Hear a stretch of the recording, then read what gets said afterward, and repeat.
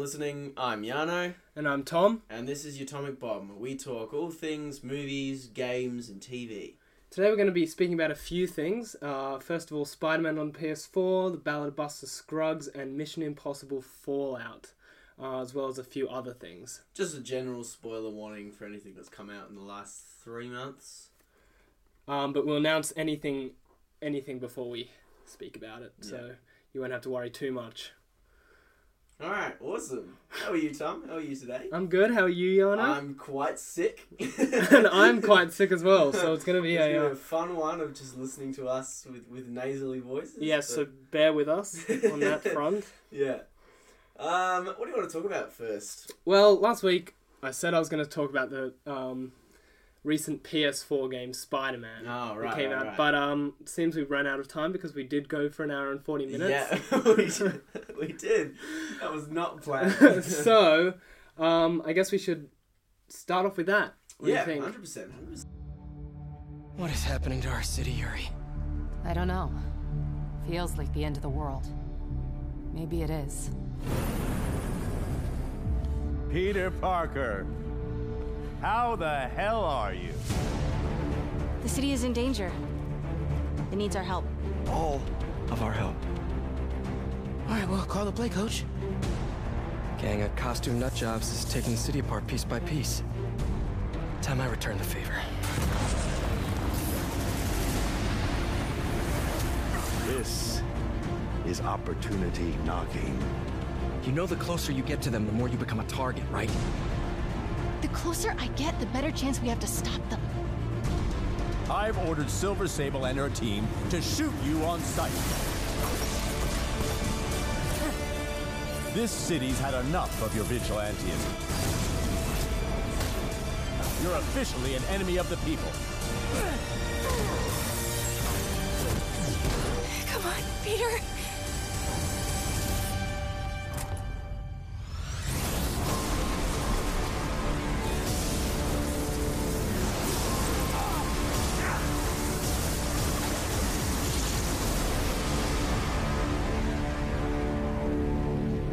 How do I call you? I mean, you have like a cell phone in your pockets or something?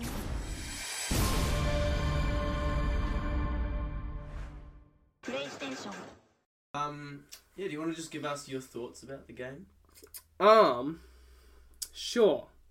So I think what I find interesting about Spider-Man on the PS4, first of all, is whenever I play a game, things like game mechanics and technicalities come into play with how I enjoy a game, like things like combat and all of that kind of stuff.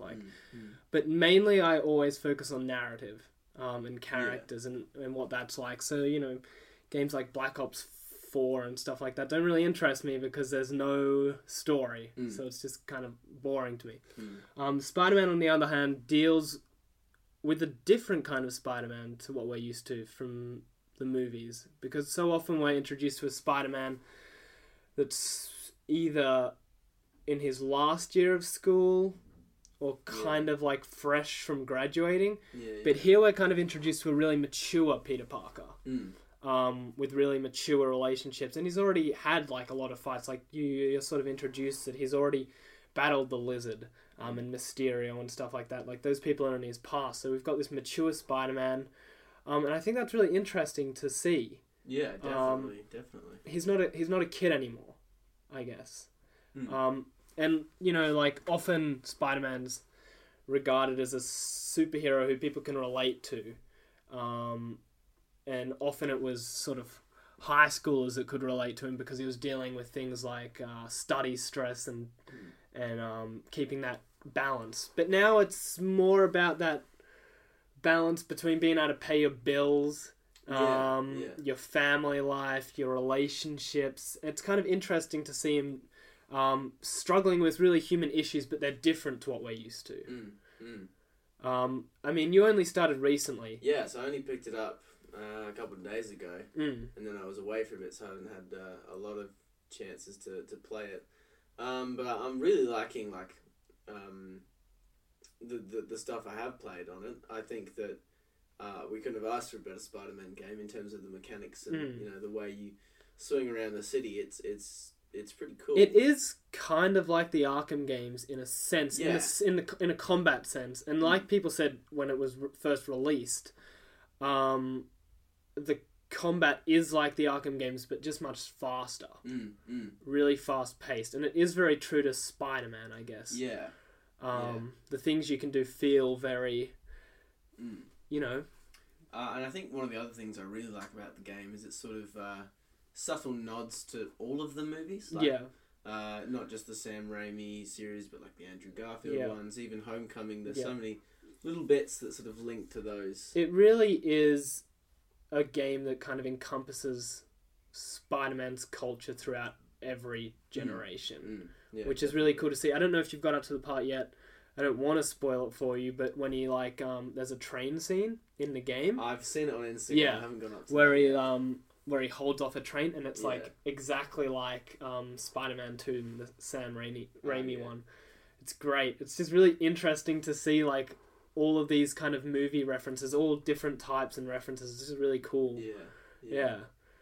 And you know, I'm a massive Arkham game fan. It's probably the game I played the most of. I've played each one of them about 4 times each. Yeah. And I love third person games. And I don't know. I feel like there's something that it's not quite at the level of the Batman games. And I think maybe that's just because, in my opinion, I prefer it when it's Batman because he's got... I think one of the things is that he's got a larger rogues gallery to choose from. Whereas with Spider-Man, there's like 6 villains in the game. Which is funny you mention that because they do throw all of those villains into the mix immediately. Yeah. So like they're not spacing them out for separate games. Like we've already been through Electro, we've already been through Vulture, what's his name? Shocker. Yeah. Dr. Ock. Who else is on the team? Scorpion, Rhino. Yeah. That's it for them. That's kind of. I mean, they can come back, but well, those are all the mainstream ones. Exactly. So what you've got left is Venom and Green Goblin. And maybe if they want to bring back Lizard or Mysterio. Really. That's right. Those are the mainstream ones that they could bring back. Yeah, I guess that's enough to fill a game though. Yeah. And I would like to see them focus their villain base a little bit. So I did feel like one of my issues with the game was we had this huge variety of villains, but you had so little time with them. Yeah. So suddenly you end up fighting the Sinister Six, but you're not fighting them individually either. You're fighting them twice at once. Yeah. So, it's Electro and Vulture at the same time. And when you beat them, that's it. They're done. Yeah. So it's very interesting to see the dynamic of the combat when it's both of them. So Vulture's coming at you and Electro's coming at you at the same time and how they kind of interact with each other and their banter with each other. Like, that's really interesting to see. But by that same token, I'd just like to see the villains developed one by one, which is something we've always been lacking in almost every Spider-Man film that's come out is villain depth. Not so much in Spider-Man 1 and 2 of the Raimi series. They actually had really good villain depth. Green Goblin and Dr. Ock were very well fleshed out, I think. Whereas once you got into Spider-Man 3 territory, you started introducing Sandman along with Venom, and then you had Amazing Spider-Mans, which had Lizard and Electro and Rhino and Green Goblin, and it just gets too much. And one of the most important things when it comes to a story is not just developing your protagonist, which is obviously Spider-Man in this case, but your antagonist. And what they mean to that protagonist. But in saying that, Dr. Ock in this game is quite well developed. He is a really cool villain, and I'm not sure if you're even up to him yet. I'm not even up to him yet, no. How much have you heard about him in the game? I've literally just got to the part where Norman Osborn comes into his lab and cuts his funding. That's basically as far as I've gotten. So you can kind of see the trajectory where you're sitting, though. You can see where it's going. No, he's a good guy, and he's got he's got morals. Exactly. I mean, I will say that I do find the Dr. Ock's arc is a little bit rushed, and I think that is because of the amount of villains that they've thrown in there. Yeah. Which is kind of unfortunate to see, because Dr. Ock's actually a really cool villain and probably my favourite Spider-Man villain.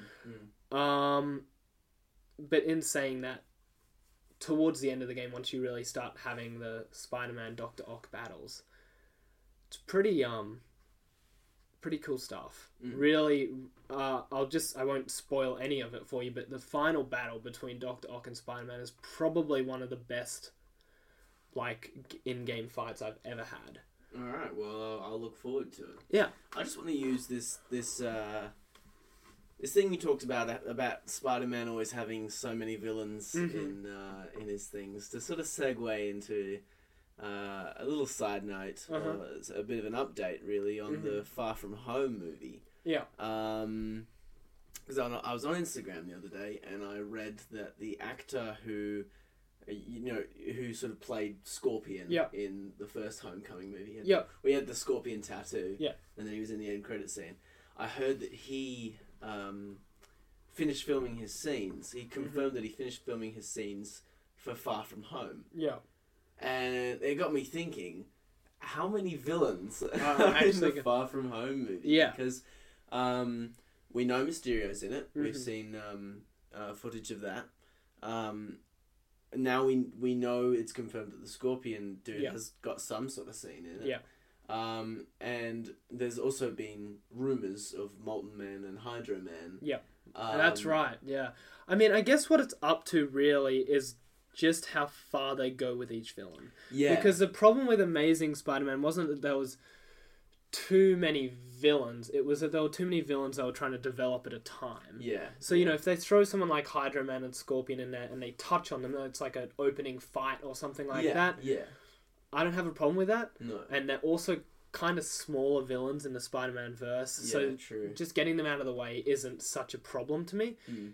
If they turn around and say we're going to develop Mysterio plus Scorpion plus every other Spider-Man villain, that's when it becomes an issue, because you start just running out of space. Yeah. Which is what so many of the other films have run into the problem. In Amazing Spider-Man 2, it was Goblin and Electro, because I actually found Electro kind of cool in the Amazing Spider-Man series. I actually found it quite an interesting take on Electro. I don't agree with the casting of Jamie Foxx. I don't think he was the best person to play it. Yeah. But in a writing sense, he was all right. I think it was all right, but the problem, I think, is that they could have delved a lot more into Electro's motives if they hadn't tried to put Goblin in. Yeah. And they clearly put Goblin in. I've got to be honest, the casting for Amazing Spider-Man 2 is just strange. Yeah, it is. Because Dane DeHaan is I don't know. But clearly they put Goblin in there to follow through with the whole Gwen Stacy arc where she dies. Yeah. And I actually watched The Amazing Spider-Man 2 very recently because I love the film. It's just really entertaining. Yeah, it's just a fun think film. It's a good film at all. It's a very poor film. But I do get a lot of entertainment out of it. But yeah, it really does lack on the villain front, and it would be a real shame to see something like Far From Home fall into the same trap that so many Spider-Man films for some reason have fallen into before. Yeah. There were rumours circling around last year about, after Far From Home came out, that the Scorpion would be the villain of the Black Cat and Silver Sable? Is that her name? Yep, Silver Sable. Yeah. They were going to have a film and he was going to be the bad guy. Right. So it might just be that he's just like, maybe just in an end credit scene or a mid credit scene. Right. Just like right at the end or something. But I don't know. I'm just a bit worried. But I think Marvel's got it under control. I think they've got it under control. They've definitely if it's such a word, Marvel-fied Spider-Man, which is interesting. They've very much brought it into it's very much a Marvel story now, and they very much tell it in a very Marvel way. Like Spider-Man Homecoming was just very laid out, very classic Marvel. You've got the villain, you've got the protagonist, they fight. Not much more to it than that, really, I guess. But yeah, it would be a shame to see them lose their way with Far From Home. But I have my faith. Yeah. Like I'm sure you do as well. Yeah, I definitely do. And you definitely can't make an assumption on a film just on its early kind of marks. Definitely not. But yeah. And I think that's something to consider. Moving on to our next segment with the Aquaman reviews that have coming out recently.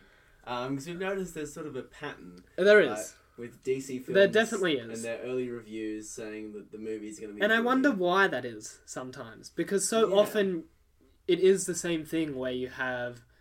Everybody just assumes the film's going to be bad. A lot of people thought Justice League was going to be bad. And I think a lot of people are kind of feeling the same way about Aquaman. People that aren't already invested in the DC universe. I mean, we've been saying for a while, we've been watching the trailers of Aquaman, and neither of us have really been... I'm not particularly captivated. No.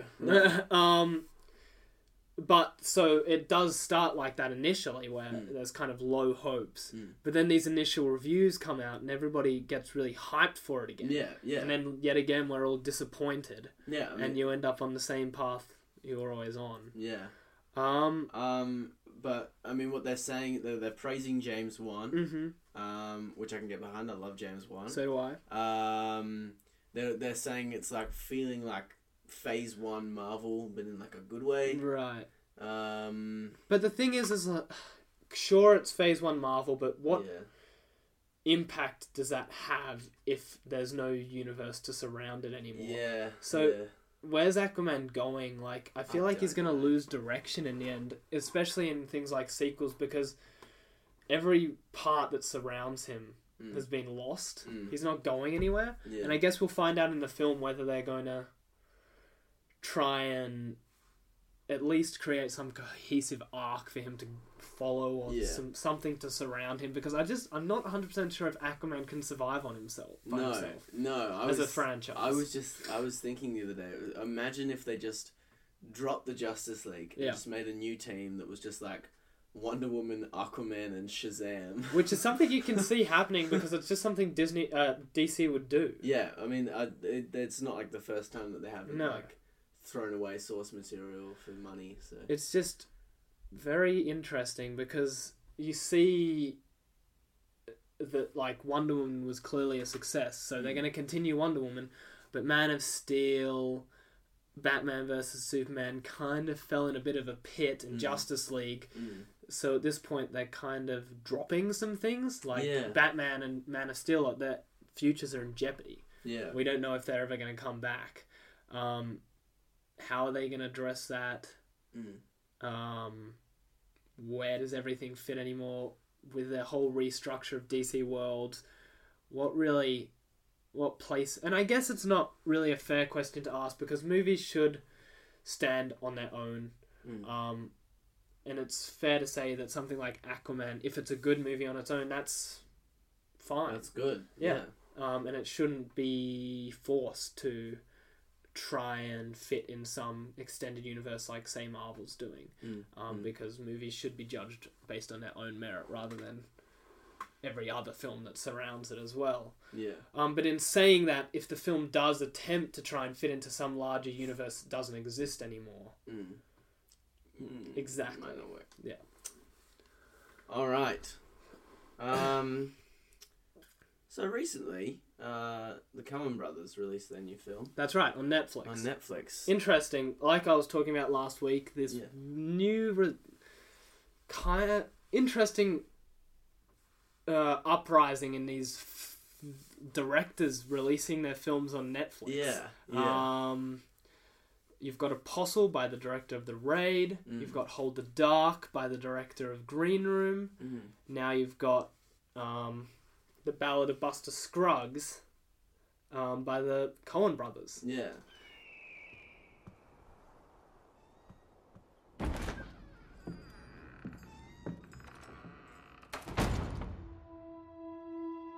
People are so easily distracted. So I'm the distractor with a little story. People can't get enough of them because, well, they connect the stories to themselves, I suppose. And we all love hearing about ourselves. So long as the people in the stories are us. But not us. This'll tell the tale.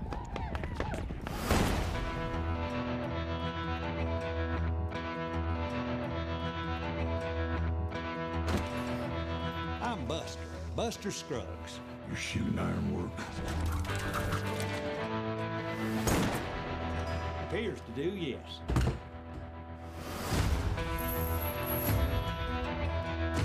Do you have anything to say before sentence is carried out? Sentence? What's my sentence?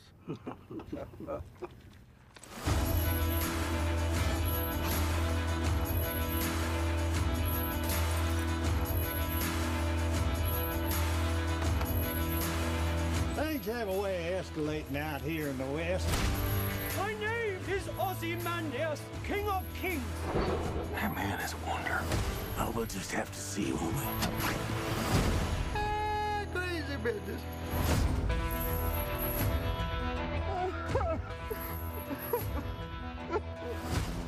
First time.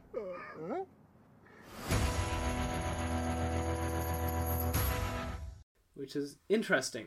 It's quite strange. I've been watching it. I've almost finished it. Mm-hmm. I can see. I can definitely. I love it, but I can definitely tell why it wouldn't have worked in cinemas. Yeah, because it's sort of like a collection of different like short stories. Is this about 7? It's short a stories? 6 anthology series, so it's just 6 separate, honestly, completely separate stories. Yeah, they don't connect to each other, and I find it interesting because so often someone would decide, okay, in that case we'll just put it into 6 separate 1 hour long episodes of a mini series. Yeah. But the Coen brothers have decided not to do that and release it in one film, which I see the merit to because I can kind of see how, despite them not connecting in a narrative sense thematically, they might have some kind of crossover. But I'm not the biggest Coen brothers fan myself. No. And I never have been. I do not like No Country for Old Men. Yeah. And a lot of people do like No Country for Old Men, and I'm going to be hung for saying that I don't like it, because lots of people see it as a masterpiece. Yeah. But what they do so often is they create these narratives and then they say, we want to go against kind of what storytelling's about, which is actually having a purpose to it. Yeah. So No Country for Old Men defies so many things that are kind of really important to storytelling, like its protagonist for the first part of the movie is just killed off screen randomly, and you're like, okay, and then at the end of the film they just kind of just end it there. It's just like there's no closure, and I see the merit in doing something like that, and I see the message they're trying to send, and I kind of got the message of No Country for Old Men kind of just being about like nothing really matters, and nothing really makes sense in a world of in this world we live in. But why? And like, what purpose does that serve? Yeah. And what purpose does and I'm asking the same question with the Ballad of Buster Scruggs, and I was the whole time while I was watching the film. These are cool characters you're showing us, and they're cool little stories. I do enjoy them, and I am entertained by them, which is important.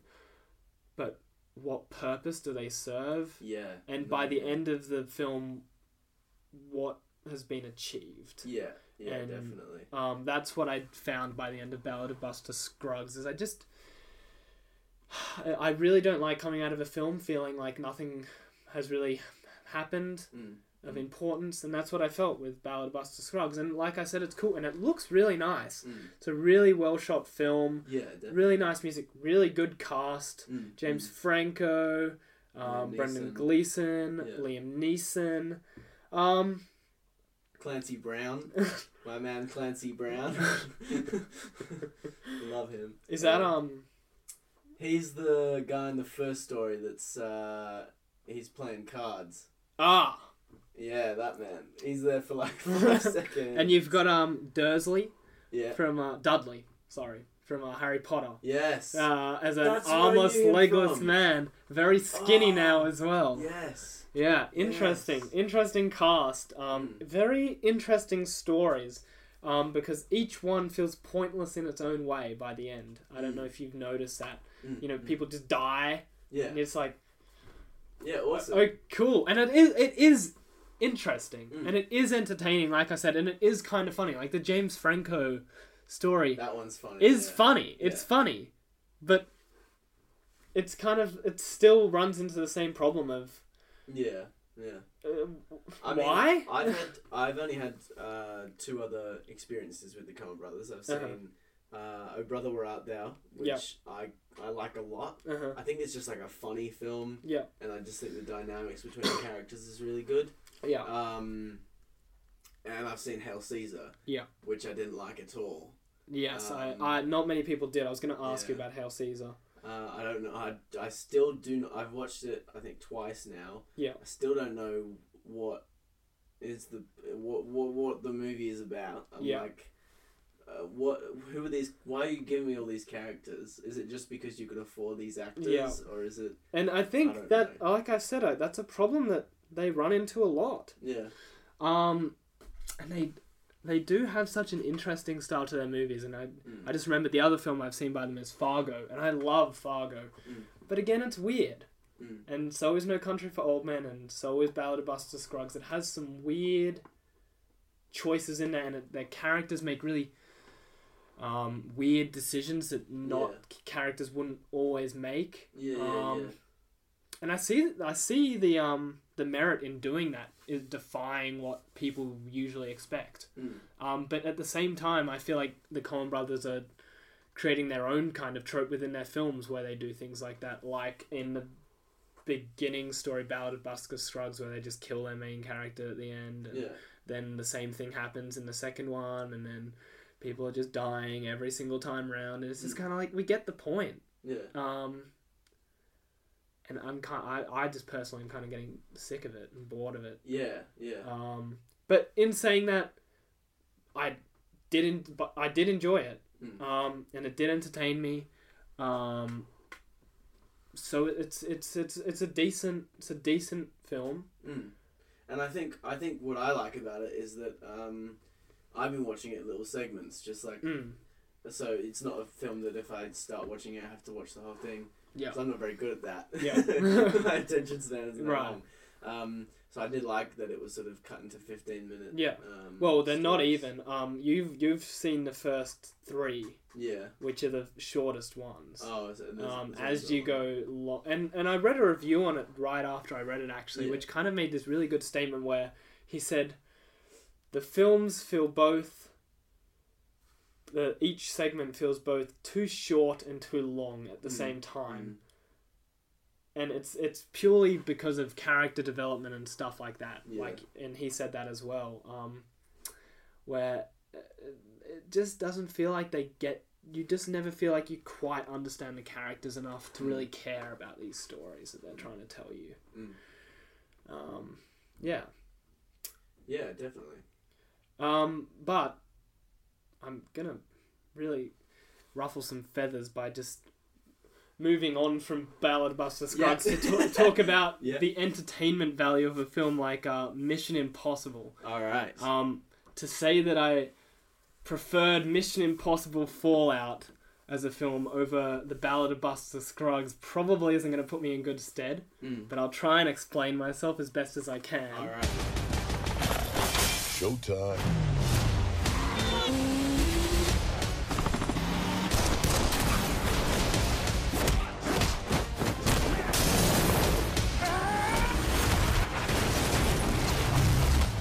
What is he doing? I find it best not to look. Suit up. Ethan, you copy? Ethan, come in. Do you copy? Mission Impossible Fallout, rated PG-13. All right. Well, I've heard good things about Fallout. Yeah. I haven't watched it. I've seen Ghost Protocol and I've seen Rogue Nation. I didn't get a chance to see Fallout while it was in cinema, so now I'm just sort of waiting. I can get it on DVD. Well, Fallout recently came out on DVD this week or last week. and I decided to pick it up again because I watched it in the cinemas and didn't like it as much as I liked Rogue Nation. But nonetheless, it is a very enjoyable film. It's not particularly original. It doesn't do anything particularly new. But I've always maintained that the film industry and films in general, television, games, first and foremost should be about entertaining because that's why they were made. That's why people tell stories, is to entertain. And Mission Impossible is very entertaining, and it does have a very basic, easy to understand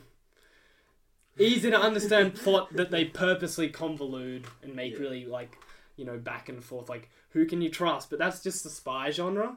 And it is interesting to see how they just embrace it, and I love it when a film embraces the genre they work within. Like Mission Impossible doesn't try and do anything new with the spy genre and twist it around and do something hip. It just knows where it exists. It knows what film franchise it's a part of, and it embraces it. And when a film does that and feels comfortable in its genre, it does really well, and it does really well for me as well. Because Mission Impossible Fallout, although it might not be particularly groundbreaking in the stories it tells, the action sequences, the chase sequences in there, even visually it looks really nice. They're just really well done. Really well done action sequences. I don't know if you've probably seen part of it, the action sequence in the bathroom. Yeah. Amazing. It's really well done and really well shot and really well choreographed. And that should be applauded in a film. And just because the word Mission Impossible sits before it shouldn't then make people sort of turn their heads and go, gross, Mission Impossible. Because you see the same thing in things like the Bond films, where they really do go through moments of being really shit. Like Spectre. And really good. Yeah. Like Skyfall. Yeah. And I think the same thing can be said for something like Mission Impossible. The past 3 films have been really well done, and I think each one's helmed by the same director. And that's really what makes them, I guess, is how each director decides to take on the franchise and what direction they want to take it in. I don't know if Spectre was directed by the same director who directed Skyfall. Because I think Skyfall was directed by Sam Mendes. I'm not sure if Spectre's directed by Sam Mendes though. Because it's largely not just about the director, but about the director-screenwriter combination. How the two work with each other. Who did you say? Sam Mendes. Who did Skyfall? Yeah. Yeah, he also did Spectre. Yeah. So I guess you can also see how a director can obviously fall flat. But I'll say this though, I enjoyed the first half of Spectre. Yeah. Up until Dave Bautista's character flew out of a train. And, right. And then I just sort of lost it a little bit after that. Right. Yeah. I haven't seen Ghost Protocol, Mission Impossible before. Oh yeah. But I have seen Rogue Nation, and I think Rogue Nation's a really great film because it's a great action film. Yeah. And that's really where you have to draw the line, I think, is how good it is at being a genre. And the recent Mission Impossible films are really good at being action films. Yeah. And why should we ask them to be anything else? You know? If they're doing well at what they're doing, why should we ask them to do something really new with their stuff? Because these films, in the end, they draw in people and people are entertained and they come out with really good reviews because things like the action sequences are really great. So yeah, that's kind of my opinions on Mission Impossible Fallout and why I like it so much.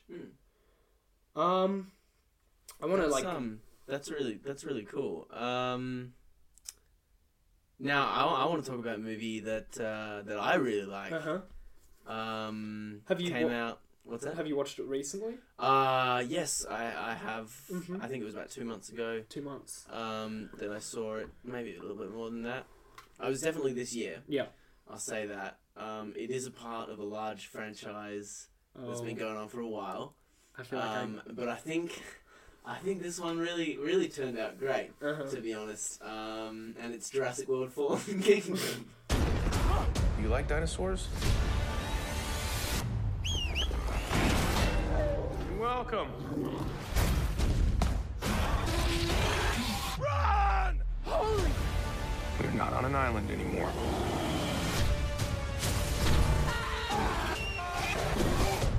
I have to see this.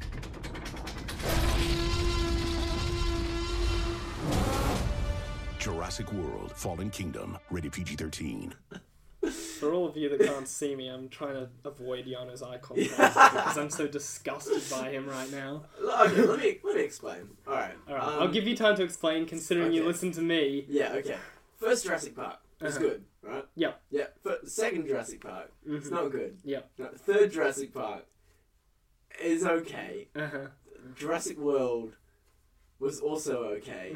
Fallen Kingdom is the first film that tries to do something new. Yeah. I found. Well, maybe not in terms of the movie, but where the movie progresses. I definitely see what you mean in the sense that a franchise reaches a point of fatigue where people are sick of seeing the same thing and you need to bring something new to the table. Yeah. And I can see definitely where you're coming from with Jurassic World: Fallen Kingdom doing something new with where it's going, at least. So continue. And I think that I think the movie, like, in my opinion, works because it wasn't.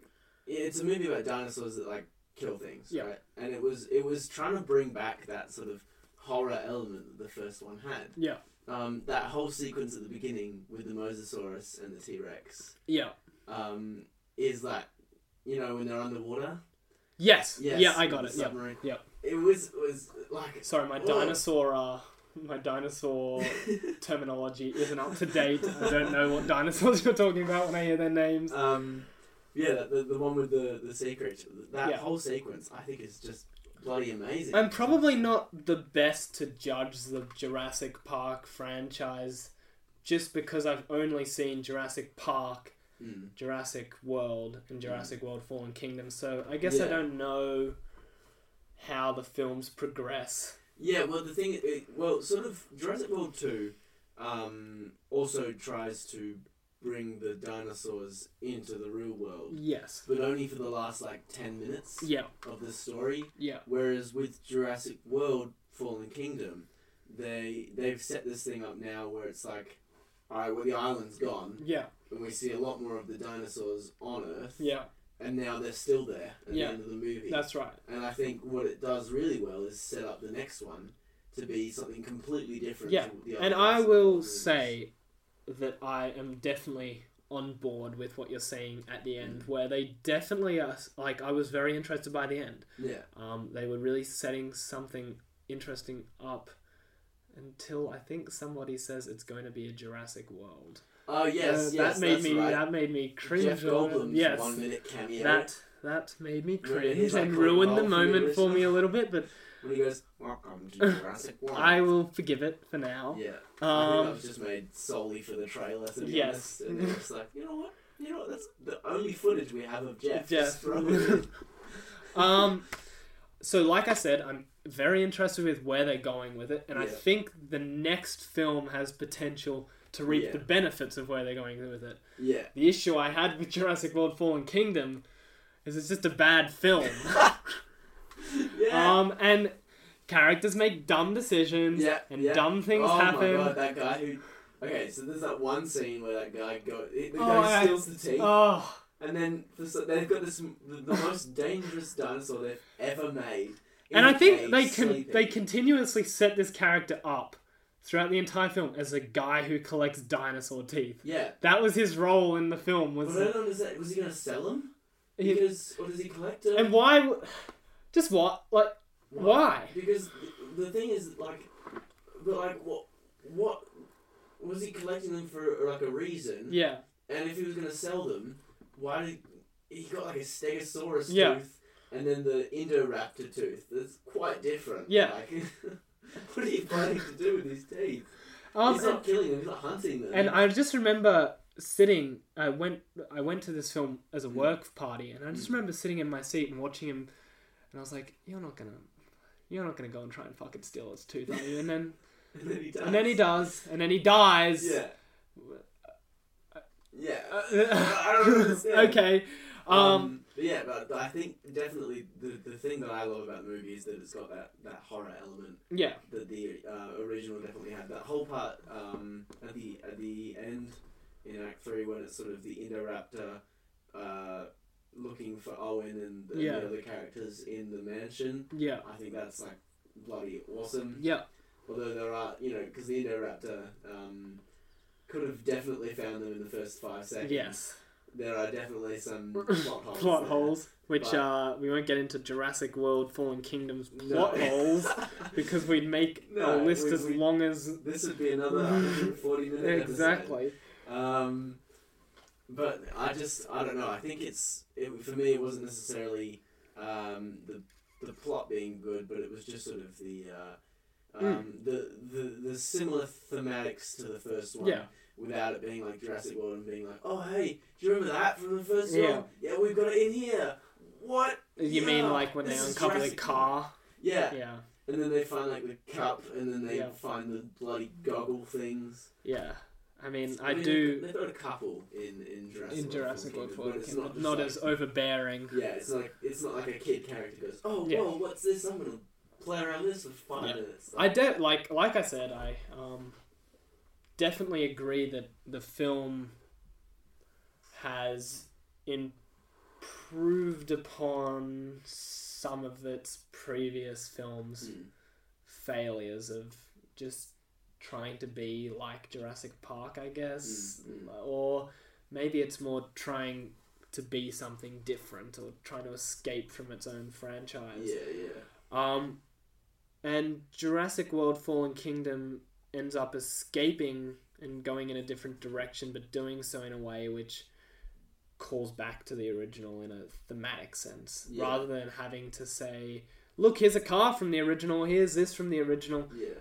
It doesn't need to do that because you feel like it's a Jurassic Park film. Which is what Star Wars The Force Awakens did for me in the Star Wars series, is it felt like a Star Wars film, and that was what was really important to me. And sure, they had the obnoxious callbacks the whole way through, but apart from that, it just was a Star Wars film. And the problem I had with The Last Jedi, despite some of its storytelling flaws, was that it just didn't feel like a Star Wars film anymore. Yeah, no, definitely. And it didn't have the magic of Star Wars in it. Yeah, it was like the Rian Johnson, the director, was trying to subvert every single expectation we had of the movie completely. Yeah. And it's like, and that's too much. Yeah, it was too much, and it just feels very odd. It just felt very odd. So because I don't hold as much nostalgia as you do for Jurassic Park, I probably can't appreciate Jurassic World Fallen Kingdom in the same sense of like what it's trying to do in that sense. Yeah, I understand that. We were just speaking about Star Wars a little bit. I think it might be important that we talk about Solo. So you want to make a difference? Yeah. Trust me, you're gonna love it. And which branch are you interested in joining? I'm gonna be a pilot. Best in the galaxy.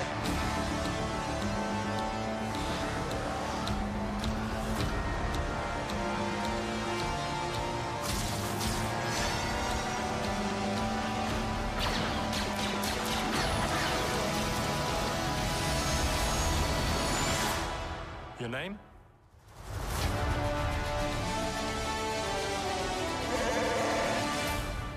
A little bit. Now, I sort of think about Solo as sort of being the prisoner of Azkaban of the Star Wars. It's not a good start for me. No. No, but you know what I mean. It's sort of you could watch the whole series without watching Solo. Yeah. But if you watch it, it's a fun time. Yeah. And it definitely definitely. For me, out of all the new ones that they've made, it feels the most Star Warsy. Yeah. And I think part of that just comes down to its links to the source material and its use of so many practical effects. Yeah. Because that was one of the main things that the director of Solo said. He said, I want to use as many practical effects as possible. So, like every costume, every monster is practical. Real. Yeah. And I think that's brilliant, and it looks great. Yeah. They lost a lot of money, but it looks amazing. But it was worth it. Yeah. And I tend to agree because I was expecting poor things from Solo. Yeah, definitely. It went through a lot of trouble while it was being made. Chris Miller and Phil Lord. It had a lot of issues. Yeah. But I think ultimately it came out on top. Yeah. And the funny thing I find is a lot of Star Wars fans decided to boycott this film on its release in cinemas. But at the same time, it actually got, from its fan base, the people that did decide to go and watch it, it actually got relatively high praise. Yeah. And then when it came out on DVD, you noticed everybody scampering back from their previous thoughts where they were saying, I'm going to boycott this film because I don't want to see it. And then suddenly everyone was going back to just watching it. Yeah. Because it is a very enjoyable film. Yeah. I think the casting's great. Alden Ehrenreich, I think he does the character justice. Yeah. He's not quite Harrison Ford, but no one's ever going to be Harrison Ford. Exactly. Donald Glover as Lando is amazing. Yeah. What's his face? Woody Harrelson. Yeah. He just plays Woody Harrelson. Yeah. But it works. It works. And they're just a fun. You can tell that they've had fun with this film. Yeah. And I think that's the most important thing. And we finally get to see. Han Solo is definitely my favorite character. Yeah. So any more Han Solo stuff we can get is great. Yeah. And now we've got 2 Han Solo films. You've got Solo and the Padawan Menace. Lego Star Wars, the Padawan Menace. What a great. So yeah, spread the word, guys. Hashtag Padawan Menace is canon now. Thank you. Or at least make it canon. Make it canon, please. Yeah.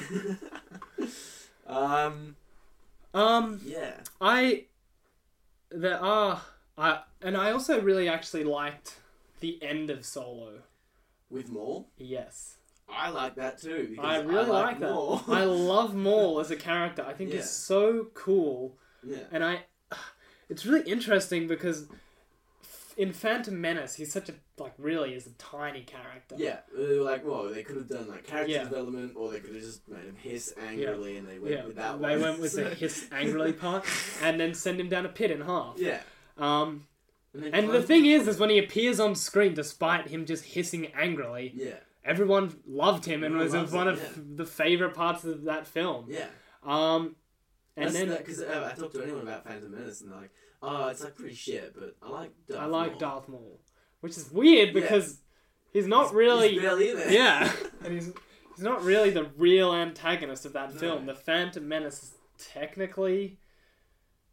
Who is it? Darth Sidious technically? Is he the He's not really in it at all. Is it the racist aliens? The stereotype ones?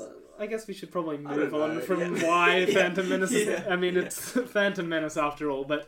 then Clone Wars brought more back. Which I remember when I was younger when that was announced, but I was fucking hyped for more to come back. Me too. I was watching as much as I could for his lead up, and I was not disappointed. And then recently I've gotten into Rebels again, Star Wars Rebels, and he's really cool in Rebels as well, and he's ended up having a really cool arc. Yeah, have you finished his arc on Rebels? I haven't, no, but I know he ends up biting the dust. So he finally they finally have the showdown between Obi-Wan and Maul. I won't go too much into depth about it, but I think this is the problem though. They've brought Maul back into the movies. Yeah.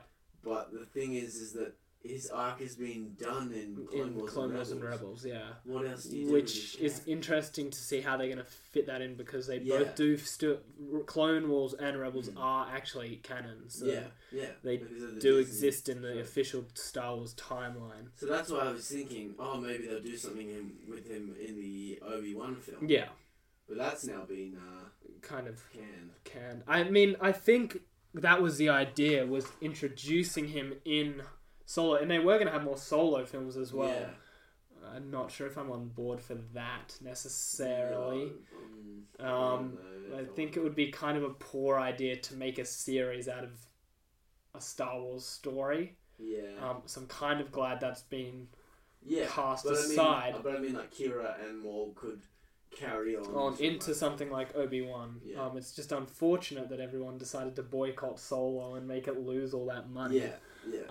But I mean, I guess it's kind of the studio's fault for making a film that no one really wanted. I think they just sort of they wanted to make this Solo these like Star Wars stories, but they just shouldn't have started with Solo. No.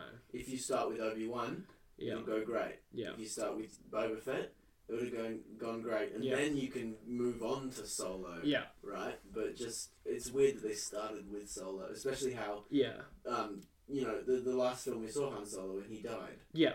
So it is. It's interesting. That is an interesting point of watching this character die and then going back to his origins, and kind of like creating. And I know you could say the same for Boba Fett. Yeah. I mean, what I find funny about when the Boba Fett idea was floated, when originally it was actually put out as something that was going to happen and James Mangold was at the helm of it, I was pretty excited for that. But a lot of people were saying, why would you focus on Boba Fett? He's not really a character that's been developed. Like, he's just this guy in Return of the Jedi and Empire Strike Back that just kind of stands there. Why do we want a standalone film? But then you make a film like Solo and you say, oh, he's already been developed. Why do you need to go back and like try and like? And it's kind of like, what do you want? Yeah. And I think what I personally want is, if anything, I want films like the Boba Fett film purely because he hasn't been developed. If you can go back and add a backstory to a character that's just in there, add some new stuff, make him really cool. Sure, I'm all for that. Make really good movies out of it. I think that's a much better idea than beating a dead horse. Like going and making an Obi-Wan film. I mean, Obi-Wan has been in the Star Wars franchise from Phantom Menace up until A New Hope, and that's his arc. And he's in the Clone Wars and he's in Rebels now. I think Obi-Wan really has been, his arc is safe, and it's a good arc. Yeah, I think I was really hoping for an Obi-Wan film. I think that might have been one, because I wanted to see Ewan McGregor play old Obi-Wan, and two, because I wanted to see that final fight between Maul and Obi-Wan. But that's been done already now. Exactly. And that final fight between, because I've actually watched the clip, the final fight between Maul and Obi-Wan is really well done, because it calls back to their first ever fight. Yeah. And that's what Star Wars is about that like connection with your past and then where you are now, and like they do all of that kind of stuff where everything comes full circle. And in that Rebels episode, you have Darth Maul attempt the exact same move he used on Qui-Gon in Phantom Menace. But Obi-Wan, he remembers, and he easily avoids it. And that's just... And there's another note as to how he won that fight. I saw on Facebook. Yeah. A guy brought a little measurement thing to his TV screen. Yeah. And Obi-Wan actually has the high ground. Oh, the master of the high ground. What would have made the fight is if he said, "It's over, Maul. I have the high ground." I have the slightly higher ground. Exactly. I'm standing on a pebble. But I think that, I mean, I really need to finish Rebels to truly experience just Maul's arc and then him getting to that point. But just those little what's the word? Those little bits that are just in there is really what makes Star Wars, I guess, and it's really interesting to see. But like I was saying, I think if they're gonna focus on any stories, any Star Wars stories, it should be characters that are in the films but not developed within the main story. So, because I'd also like to see a bit more of Grievous. Yeah, so would I. And Grievous is fine because Grievous is, I mean, in the Clone Wars, he's really cool in the Clone Wars. But yeah, I think there's definitely room to then make a sort of story out of him with a Star Wars story or something like that. Yeah. Because he is actually a really cool character, and he does, in his like kind of what would the word be? His like fan made backstory, I guess, or his written backstory in like the books that are now not canon anymore. Where he's got this really kind of cool origin stories. There's all sorts of things you could explore with characters like Grievous, all these characters like Raven in the Old Republic, all of that kind of stuff that could just be really cool to look at. Yeah, definitely. Let's move on. While we're on the topic of Disney remakes and reboots, it'd be interesting. I think if we talked about Disney rebooting and remaking their old animations into live action movies. Right. So Beauty and the Beast, The Jungle Book, Jungle Book, Lion King, Aladdin. Dumbo. Yes. My question is, what is the benefit of it? What does it add? It definitely adds to people's salaries. Yes. And Disney's earnings. Yeah. Which is probably ultimately what it's for. Yeah. I think the good thing about it is that it's sort of, we've got all these beautiful live action movies that kids nowadays watch, and I think a part of the beauty of it is that now these kids get to experience movies that we grew up with, in the style of their generation's sort of entertainment. Right. Yeah. But other than that, I don't know what else the movie aims to achieve. That's right. What's the point? It is kind of funny because I really liked the Jungle Book film. The live action one. But I'm not sure if it was really needed either. Yeah. And I might have just enjoyed the Jungle Book live action because I like the Jungle Book. And I like the story of the Jungle Book, so why wouldn't I like? Well, like saying that, I think a reason I like the Jungle Book because it looked great. Yeah. I think the cast was amazing. Yeah. And they did some other like new things with the story as well. Yeah. Because they had this, they weren't having to sort of constrict it to this like cartoon. They could get a bit more nitty gritty with it. Yeah. I can see them doing that with the Lion King as well. That's right. But I'm just not sure about Aladdin and Dumbo. I'm looking forward to The Lion King and that teaser that I saw. The teaser they released. Yeah.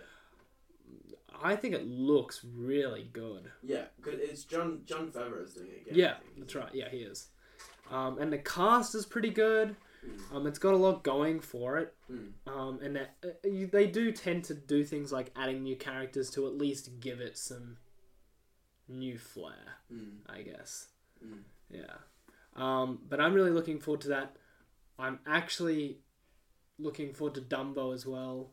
I know you're not the biggest Tim Burton fan. No, but I like the cast. Danny DeVito, Michael Keaton, Colin Farrell. Yeah.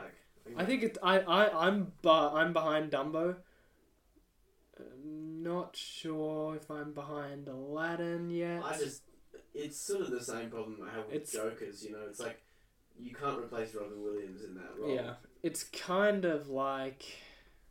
It's really That's the only one where I'm like, why? Yeah. Like, Dumbo, I'm like, okay, it's a very old Disney story. Bring it back.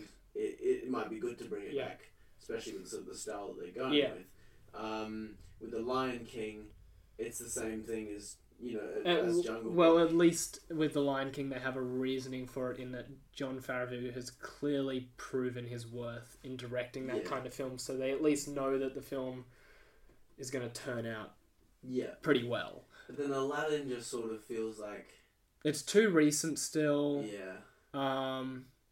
There's the music, there's a musical and...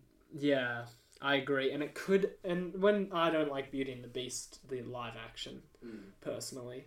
I just... With that film, I don't know. I think the thing that the live action films should stick to is not making them the musicals. Yeah. That's just my opinion. I think it just works better when it's not a musical. I think when you make it a musical, you kind of run the risk of making it feel cheap-ish, in a sense. I also just didn't like the casting in Beauty and the Beast. Yeah. I thought Emma Watson was alright. Yeah. But, what's his name as Gaston? Luke Evans. Luke Evans and was a weird choice. Yeah. Josh Gad was okay. In saying this, I guess it's not really designed for us to watch. We're kind of just graduated from high school and we're watching Beauty and the Beast live action and then judging it for being not up to our standards when it is a kids' film. But no, I think it just sort of, if they're going to stick to something with the live action, I'd say be like Jungle Book and don't make it a musical. Yeah. I mean, Jungle Book does have music in it. Yeah, but it's very... I don't even know how to describe the music. They've got the hints to... It's not full-out musical numbers. Yeah, they've got the bear song that he sings where he's swimming down the river. Yeah, and you've got I Wanna Be Like You. Yeah, the orangutan song. I think you just can't make a Jungle Book movie without that, to be honest. No. You just need it. And that was just funny because it was just Christopher Walken. And The Lion King will work because it doesn't have any music in it, and Dumbo will probably work because it doesn't have any music in it, but I guess we're yet to see Aladdin because, like I said, the only ones I really haven't liked have been things like Beauty and the Beast that does have the music in it. So Aladdin will be something that has to prove its worth, I guess. And it could.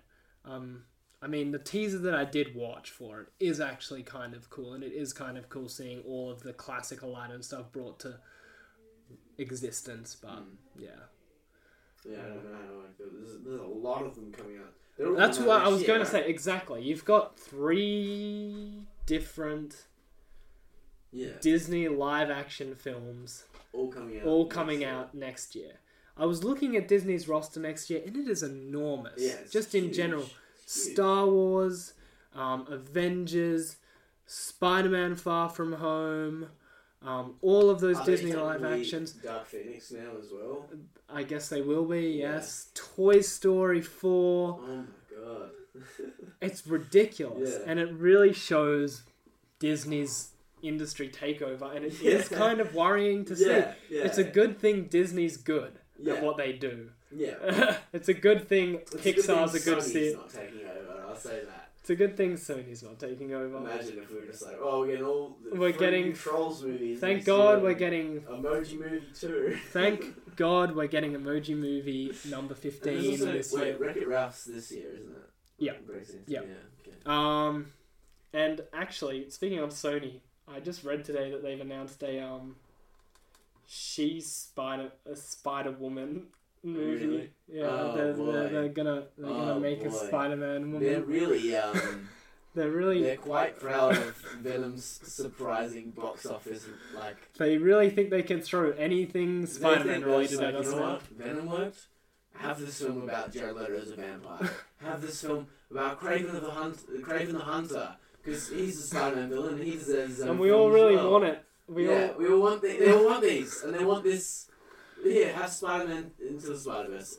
I would just if Sony took over, it would be a world full of Venom, and it would just be strange. It would be like we're still in 2006. So, like I said, thank God Disney's a big film enterprise and has an assortment of really good products. Because despite what you say, Marvel's pretty decent. Yeah, compared to other things. And Pixar is a very, very good animation studio. So we're not suffering. No, we're not suffering. Yeah, we're not suffering from poor stuff. We're just suffering from...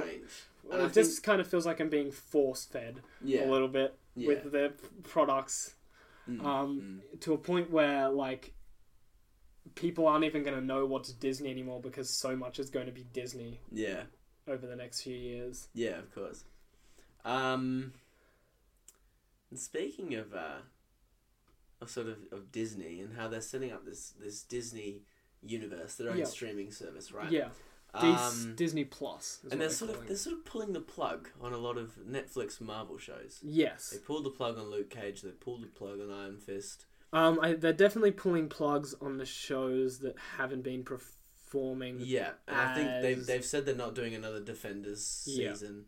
And but I was just sort of surprised that Punisher season 2 has been teased, been in the works, and there's been like leaked images. Yeah, so that was way back. Yeah, but recently we got like Jessica Jones season 3 images. Right, and I didn't know Jessica Jones season 2 did that very well, and it didn't. But Jessica Jones and Daredevil are those two Marvel pieces which I think are really sitting on the edge. They're successful enough to continue, but Disney's also at that point where they're saying, but we kind of want them now, but we can't have them. So if we can't have them, no one can, I think. And I think it would just be weird because I think after Punisher season 2, because Punisher season 1 was quite controversial. Yeah. Because it's just a guy with guns. Yeah. And it came out at a time after like 3 shootings. 3 shootings, yeah. Great timing. So don't think... I loved the first season. I watched it recently though. So yeah. It didn't really have that sort of same impact. Yeah. I think after Punisher season 2, they'll like probably like instantly pull the plug on Punisher. Yeah. Jessica Jones... will be done after season 3, and Daredevil will probably be done after season 3 as well, if they renewed season 4, if they renew Daredevil, which hasn't happened yet. So I really hope it does though, because I like Daredevil. Daredevil's a really great series, apart from second half of season 2. But apart from that, it's really good. And I'd really hate to see it just be abandoned for the sake of a streaming service. And I'd like to see Disney go beyond their money and look towards just producing something that fans want, I guess. But yeah.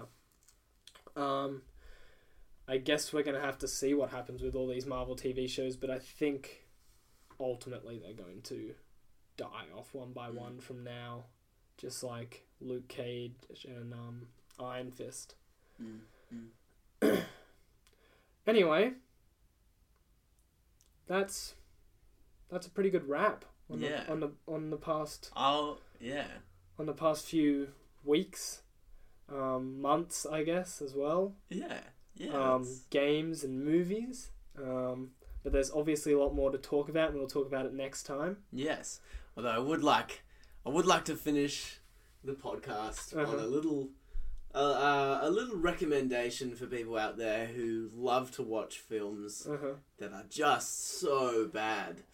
A couple years ago, I was watching the Sci-Fi Channel, which we all know is famous for just terrible things, like just the worst films you can imagine. Like they're responsible for like the Sharknado series and other things. So like real, that. True quality products. So it's like you could probably make a movie on an iPhone, edit it in iMovie, and Sci-Fi would be like, we can show that. Yeah, that's fine.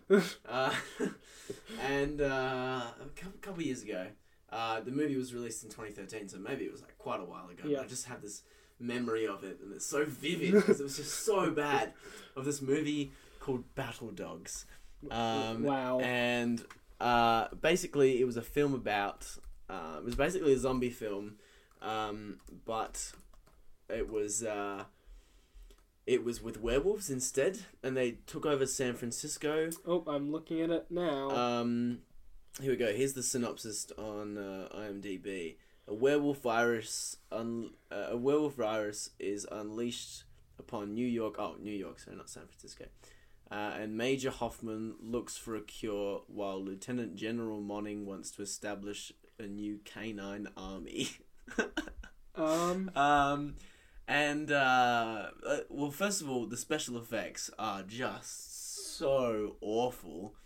It's sort of like someone just went on to online and they just found a green screen image of a werewolf, and then they just pasted it over their film. It's terrible. The acting is also horrible. Is there any upside to this film? The upside is that it's extremely fun to watch. Because it's just so fun to make fun of. Yeah.